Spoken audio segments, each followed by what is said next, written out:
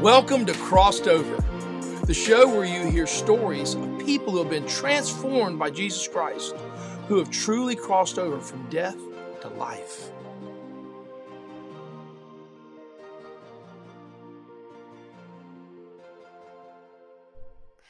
Well, welcome to another episode of Crossed Over. Thank you for joining us today. And I got to be honest, I'm super excited about our show today and the guests that we have on here. But before I get to that, before I bring this special guest on, I do want to give a shout out to River City Church in Vancouver, Washington, and their efforts to share the gospel, supported by a coffee business as well, Church Plant Coffee. Their tagline is Gospel Impact with Every Sip. For those of you that are watching on YouTube and Rumble, you can see the link on the screen. To my right, it is there, churchplantcoffee.com. And of course, for those of you listening, that's the link. For those of you that love Jesus and love coffee, or even if you just love coffee, support their efforts there, the church planting efforts in the Pacific Northwest. River City Church and Church Plant Coffee.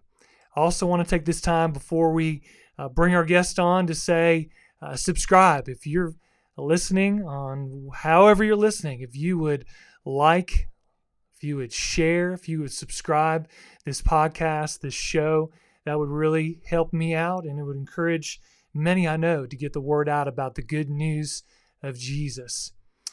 Well, it's that time. It's episode 4.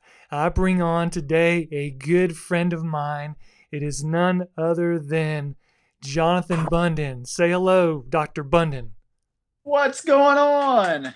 Good to see you all. So glad that you're here with us. Now, before you start talking, because you do have a great story, I'm looking forward to hearing from you today. But I got to share a little bit about Jonathan Bundin. Jonathan is married to Heather. How long you guys been married? Going on 19 years. Wow. Yeah. I think you're going to make it. I think you got it. So. I'm not sure. Yeah, I'm not sure Heather wants to retrain anybody. That's for sure. That's for sure. He is. He married up like me. He outkicked his coverage in marriage, and he has 2 wonderful kids. Blakely is his daughter, the youngest, and his oldest is Caleb. And maybe we'll have another show. We'll do a family show and bring them all on. Oh, that would be epic. Yes. I don't think we can fit all of my kids here on the screen, so we'll have to. That's good. Well, truth be known, Jonathan, I can remember when he came here to be our worship pastor at First Baptist Church, because my wife was about to give birth to our son, Zach, who turns 15. So Jonathan has been here almost 15 years. Where has the time gone? That's hard to believe. Unbelievable. Well, Jonathan, don't tell the other guys. Jonathan, perhaps maybe the funniest guy on staff. He makes me laugh constantly. I don't know what it is about worship pastors and the humor. Your predecessor, Morris, was the same way. But thank you for Jonathan has a bunch of hats that he likes to wear around the office. Literal hats. Yes, literally different. Hats. Yep. Jonathan, he loves to make me laugh. And he has a great beard. I mean, look at that. Sorry for those of you listening. You can just imagine this beard that he can just grow in 2 days. I can't grow a beard, so I'm a little beard envious. Truth be known, I love Jonathan the most on staff, perhaps because he introduced me to the peanut butter mocha from Big Red's here in town. So thank you for that so much. It's like a liquid Reese's peanut butter cup. It's gorgeous. It's had me at the first sip. Well, listen, we've got you on the show today, and for those of you, perhaps, hopefully those of you listening or watching have tuned in to some of our episodes. We like on Crossed Over to take the opportunity to introduce you to people who are Jesus followers, who are Christians, and we want to take the time to interview them, to bring on so you can hear their story. So, Jonathan, today I'm excited for you to come on and share a little bit about your story.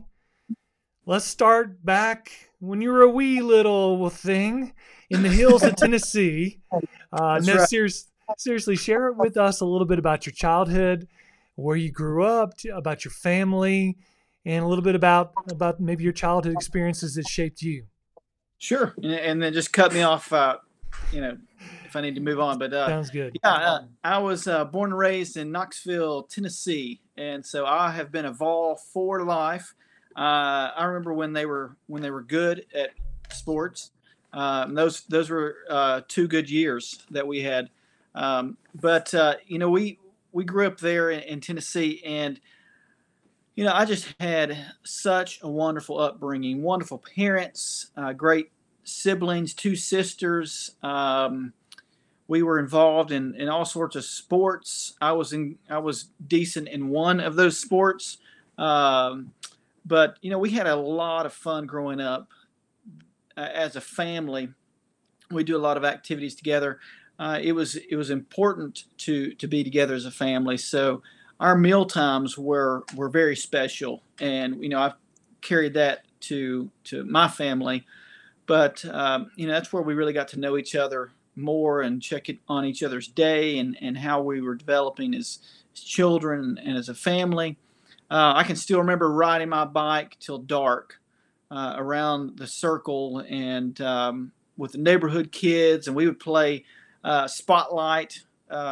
Basically, it's hide and go seek with a flashlight, and you know, that seems odd in today's culture, but man, it was just a great place to raise a family. Great time to be a kid, uh, and you know, it helped me, I think, become a well-rounded person who were we were taught to respect others, to love others, and but also to have fun and to laugh. And so I think I get my sense of humor somewhat from my family and my dad.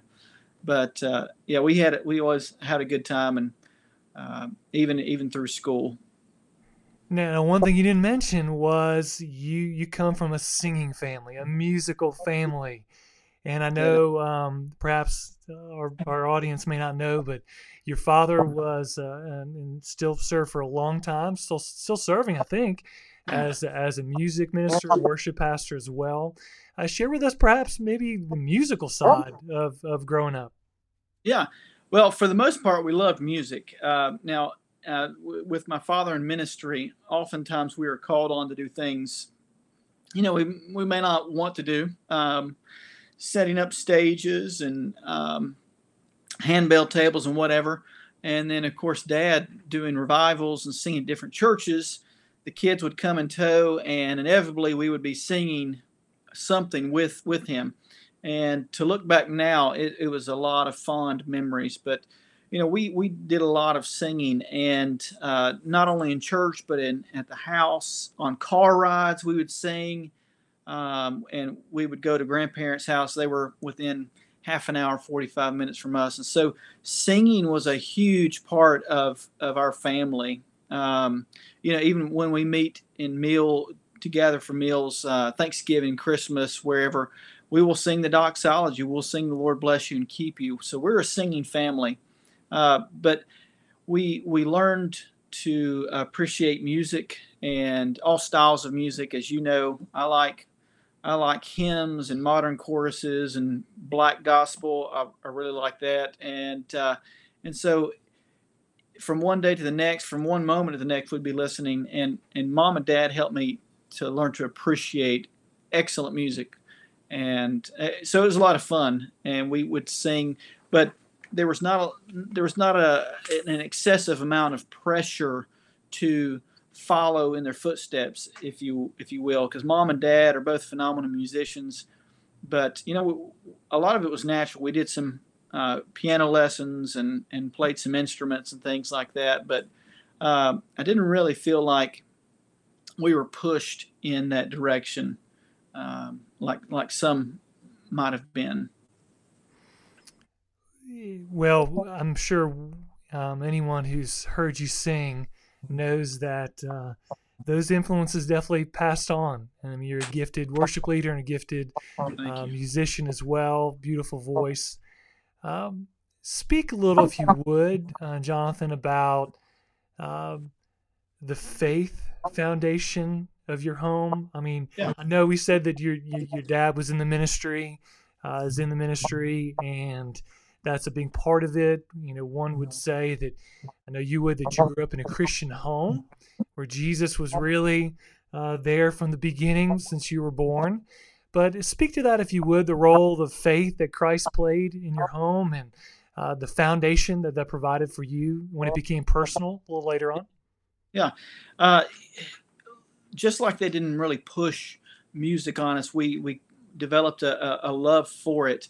I think in the ministry and being a preacher kid, they were very careful to make sure when we came to know the Lord that it was our choice, because we knew the answers, but they wanted to make sure it was our decision. And part of that is they were modeling their faith. They were living out their faith. It wasn't just to see them do their thing on Sunday and live a different way. No, Mom and Dad, they lived their faith out for us each day. And so it was never, I wasn't, 5 years old selling drugs on the street or anything like that. It was really just a natural progression for me, modeling from my parents and the Bible study and devotion time with them, to coming to a saving knowledge of Jesus Christ. And that was,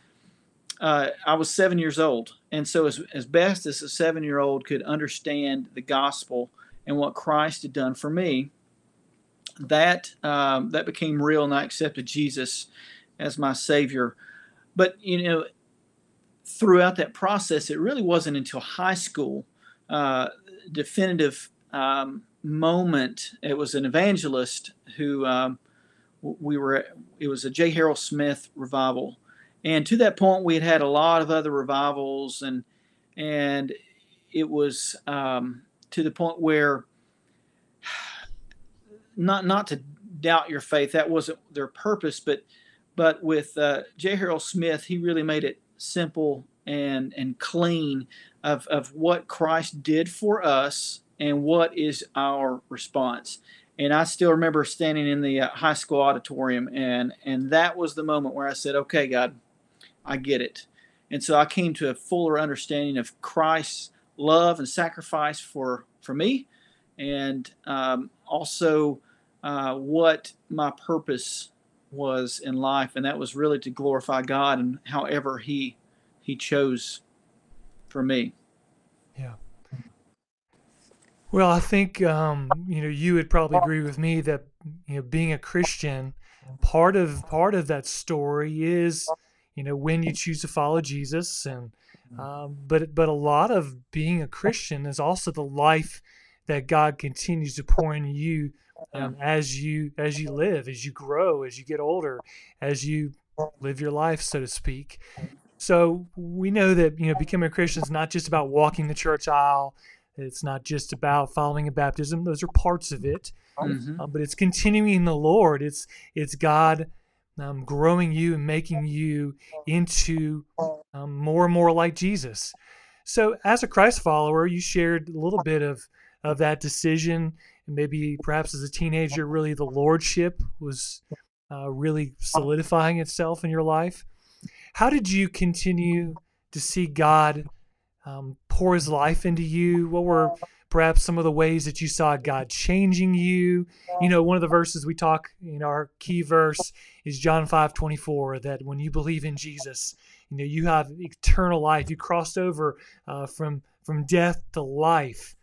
How did you see Jesus impacting your life as you finished out high school, into your college years, and even a little beyond? Yeah. Well, it's interesting because I guess you call them stepping stones. I like to think of the Indiana Jones, The Last Crusade, and Indiana Jones trying to save his dad, played by Sean Connery. Yes. So and he had to make that leap of faith, that step out into the unknown. And I think with my Christian journey, I felt like it was one step. I saw just enough ahead, but not the whole shooting match. Because if you told me this is where I would be today, I would have thought you were crazy, or I would have tried to run the other way. But high school, I wanted to be a football player. I played football, and I wanted to play for UT. I mean, there's not many 5'8" guys out there playing professional football. But I hurt my back, ended my career, and so I was bummed about that. But that allowed another stepping stone to minister to widows specifically, but others through Lawn and Landscape, which turned into another stepping stone to pay for college and even majoring in music at Carson Newman, which would have probably not happened had I not broken my back. And so I get there and I meet this beautiful young lady, and we became fast best friends for 4 years. And that was Miss Heather Hogan. And I remember when we started dating, took her out to eat, and my exact words were on the first date, well, I guess if we're going to get married, we better start dating. And so that set it up. But, we were best friends. She was in music, and she has been my partner. But again, that's another way that I'd seen God work in my life. And it may have not been lightning bolt, and he didn't speak to me audibly, but it's amazing how when you're obedient, and I'm not saying I'm perfect, far from it, and I wasn't always obedient, but how God shows himself in so many ways. And so I can see from high school to kind of a call in ministry, at least in music, through a centrifuge encounter, to college, and seeing opportunities to lead worship bands at BSU and chapel band, and help with some others. Opportunities that later and today I'm still using the skills that I might have not had an opportunity at another college, or certainly if I had gone in another direction. So from that, Heather and I, we were dating, best friends through college, and then we were married, and then off we went to seminary. But again, seminary was not, it really wasn't, I didn't think of it necessarily, but again, it was one step. And had God said, Jonathan, as a middle schooler, you're going to go to seminary, I would have said, no, I don't think so. I'm going to be a Walmart employee or whatever, cowboy. And so it was neat to see how God conditioned my heart each step of the way that led me to seminary, to Beeson and Samford. Well, as you get through your college years, as you head off to seminary as a newlywed, you guys end up a number of years later, after a couple seminary degrees, moving to Kings Mountain. God led you guys here, and I'm so grateful that he did. I think one of the misconceptions that some people out there have is that, they think if you're a Christian, life's going to be perfect, and life's going to be without challenges and without difficulties. And of course, I know you don't agree with that, but one of the things that I'm amazed at is how God will carry us and sustain us. And part of the life that God pours into us, and I've experienced this too, is that almost when life is most difficult, it seems that we experience the life of Jesus more. Maybe it's just more tangible. So as time allows, and Jonathan, as you feel led, share with us a little bit about your journey with you and Heather, and even starting a family, and how you saw God and how your faith in Christ really sustained you guys through some of those challenges. I have a scar on my pinky from college. I put my hand through a glass. It wasn't in anger. It was more doing something stupid. Uh, but that scar reminds me of that, and I feel like our journey, Heather and my journey, there are some scars, but as I look back, I think of God, how God sustained us through that. And one was with all the miscarriages, just shy of the MDiv or the one of them. We experienced our first pregnancy and our first miscarriage. And then we experienced our second pregnancy and second miscarriage. And both of those were when we were in Birmingham. And it was devastating. One time you think, okay, that just happens. Two times now you're going, what in the world is going on? And but through those two tragedies, we were able to minister to some folks that had gone through similar experiences, and they were bitter. They were mad at God, and so though I would not wish that on us again, and consequently, as up here we had several others. So we've had 7 miscarriages, and but I wouldn't trade the experience or the understanding that we gained, both from a perspective of we were able to minister to people that we would not have been able to minister to, because their scars looked like ours a little bit, and we got to share our scars, and as a result we got to share Christ. And the again, it was like you had mentioned, sometimes when we deal with pain, it's more tangible. I felt closer to the Lord saying, I hurt with you. This world is messed up, but know this, I am still with you. And so, my life has not been perfect. I know we've had a great upbringing, but as you know, the Christian walk is not without difficulty, and some challenges are greater than others. Some people have to deal with more tragedy and more frustration and more trials than others, and then only by God's grace am I where I am today. So I think too often people hear, come to Jesus, everything's going to be great. It's everybody's going to be great. Nope. Heather's dad died of cancer. Great Christian guy. And we experienced tragedies and pain in our life. But the important thing was that God was with us every single step. And as a result of that, we've been able to minister to several, both in Birmingham and Knoxville and here in Kings Mountain. We spent, I don't know if we were going to talk about this, I forgot to mention, Caleb and Blakely, 2 great gifts from God, but they spent months in the NICU. I mean, Caleb was no bigger than a Subway sandwich, and 2.5 pounds.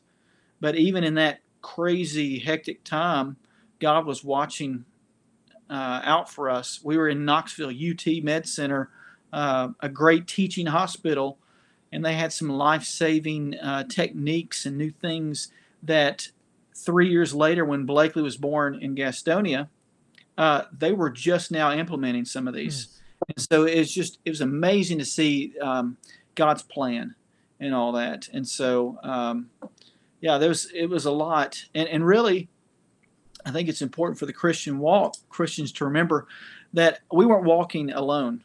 I really feel that's when, like Jeff and I, we bonded. We were brothers in Christ, but man, we were brothers in prayer together, and our staff and our church, because when the kids were born and they were in the hospital and we were away, man, the church acted like the church. They took us in, they took our kids in, and so they truly adopted us. We were kindred spirits in that fight, and that prayer warriors. And so, man, I wouldn't have traded that result for anything. I appreciate you sharing that. Yeah. I know sometimes we go through hardships and we want to keep it to ourselves.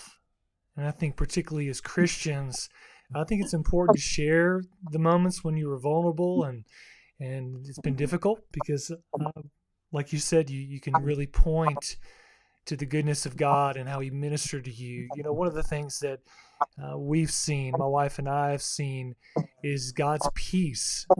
You mentioned His presence, but just when things around, you know, in life seem to be so difficult, that God's peace just seems to transcend. I mean, it's kind of like in Philippians 4. It's like in the, you know, Peace God of kind of God. guards our hearts and minds in Christ when we keep our focus on Him, and wow, God ministers to us.